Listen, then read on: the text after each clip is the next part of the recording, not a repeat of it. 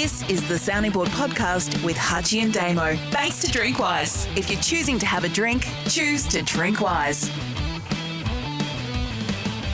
Question time on the Sounding Board for Drinkwise. If you're choosing to drink, choose to drink wise. There's a heap of questions, Hutchie. You wound them up on the Hawthorn stuff. We've wasted enough time on that in the past 2 weeks, and you've embarrassed yourself with your take on that. But so I'll refer you back to the back end of the main body and the previous week's show, but remind all Hawthorn supporters you're 16th, 2 matches behind the 15th placed team on the 2023 season. Hutchie, Bjorn Pedersen on Facebook. With the NRL taking round 1 to Vegas next year, it's another. Does Damien think this will just be another waste of money, or does it have a chance of actually being a success?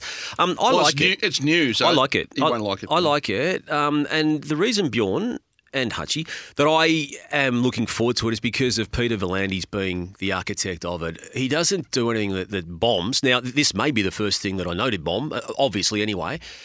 The fact that he's involved in it, the fact he's been passionate about it, the fact he's got it happening really, really quickly, and I reckon there's generated a fair bit of momentum.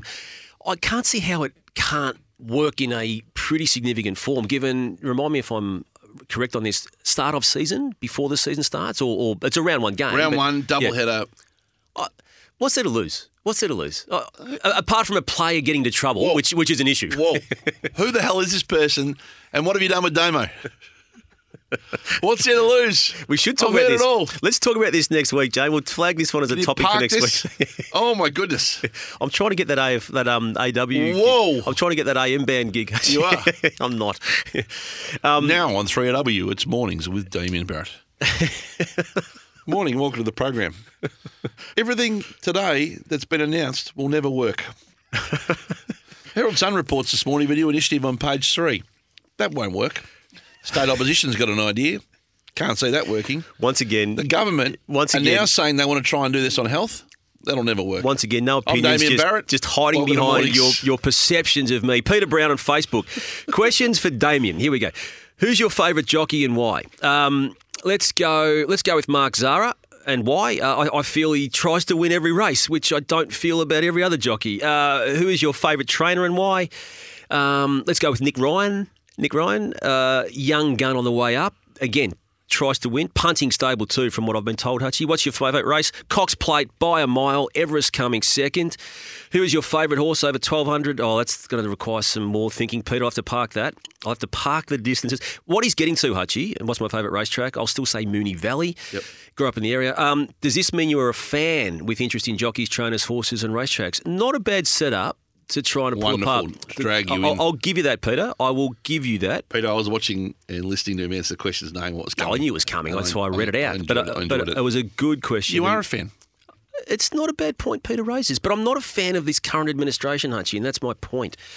Simon Fenton on Facebook, Hutchie and Damo. I noticed that JB's voice is heard on a TV ad for Amy. Does he get a clip along the way for them using his voice? Hutchie, what would you insist he gets if he was managed by your team? Well, they're he would, wouldn't he? Fantastic brand and a great partner of Seven, as they are of ours and yours, to be fair. So he's entitled to be paid for that, for sure. And I don't think it would have been over the odds because he would have been supporting his mutual employers. He's doing an ad for Telfast too. Have you seen it? I haven't seen it yet, but Bill Browners keeps reminding me, and I know he recorded it. I think it's Ed. Is that Triple M Jim or Channel 7 Jim? Well, it's a wooden acting gym, the bit that Billy Browners played on Saturday for us. Really wooden stuff. It must be Channel 7 gym. There's a lot of focus on me. I don't like it, Hutchie. Greg Dorfman. Damo accused Simon Goodwin of lying about Clayton Oliver's fitness status on Footy Classified last week. Does he stand by this? And would he say it to Simon Goodwin's face? Or was it just sensationalism to try and attract more clicks on YouTube? Brackets, I clicked. I said it was a shambles. I said that on day probably 5 of what's become a 12-week saga, that they were being very, very economical with the truth. Yep. If anyone wants to defend Simon Goodwin's public utterances about Clayton Oliver being, quote, 1 week away for 7 weeks in a row, I'm happy to have that debate, Greg. I'd have that conversation with Simon himself if he cared for it. Danny, maybe on X, I still got to get my head around that, has parts of the media gone completely over the top with the Matilda World Cup commentary and attempts to turn it into an anti-NRL AFL statement? Are some forgetting, come September, attention will quickly turn back to finals football as soccer heads back to Europe? I don't think so. I think it's been very well covered. I think the way that other sports is now embracing it, it's a moment in time. I do too. And it's the perfect time of the year to be having this in August. So I think it's been great.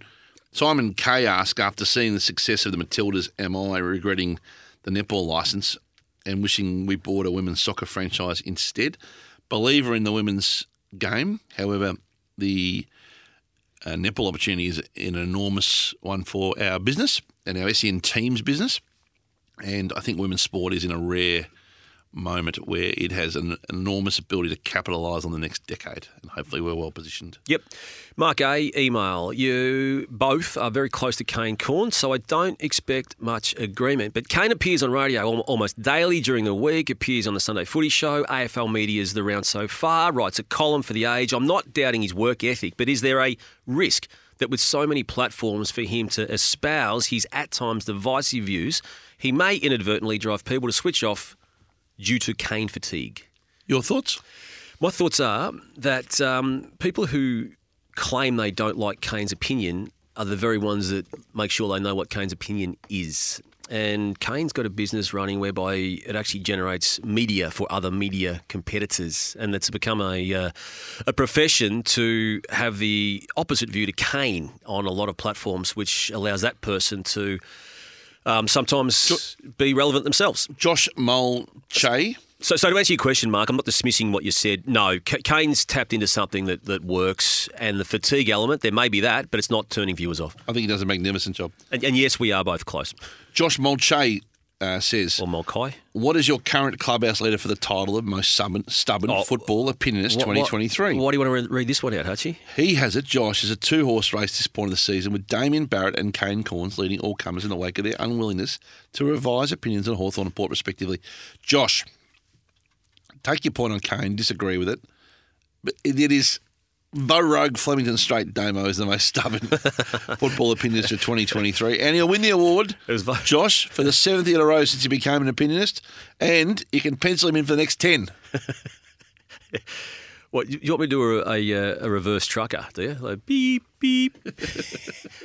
You got to stand and stay true to what you believe, Hutchie, and I've won this debate. They're 16th. I just keep reminding people they are 16th. 7 years in 16th, a row. and they are 2 matches behind the 15th place team. They're going to finish 16th in a competition where you couldn't finish lower than 16th, given that West Coast and North Melbourne are almost not part of the competition. Yep.